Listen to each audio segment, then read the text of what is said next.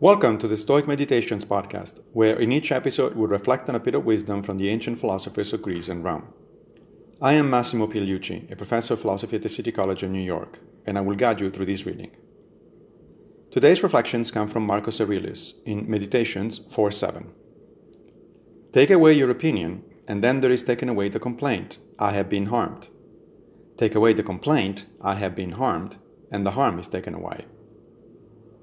Marcus is referring to one of the fundamental and yet most difficult to implement Stoic doctrines, that there is a crucial distinction between objective facts and our opinion of those facts, and that much of our pain and misery comes from the opinions, not the facts.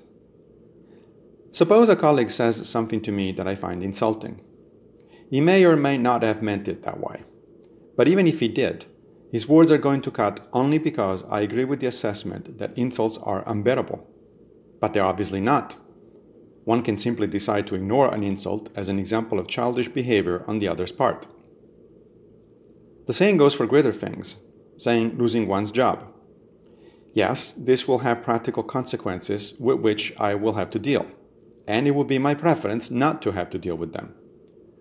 But losing a job falls under what the Stoics refer to as a dispreferred indifferent, meaning that it does not really affect who you are as a person. Plenty of others have lost jobs, and they have coped with the situation, looking for solutions rather than telling themselves that something horrible had happened.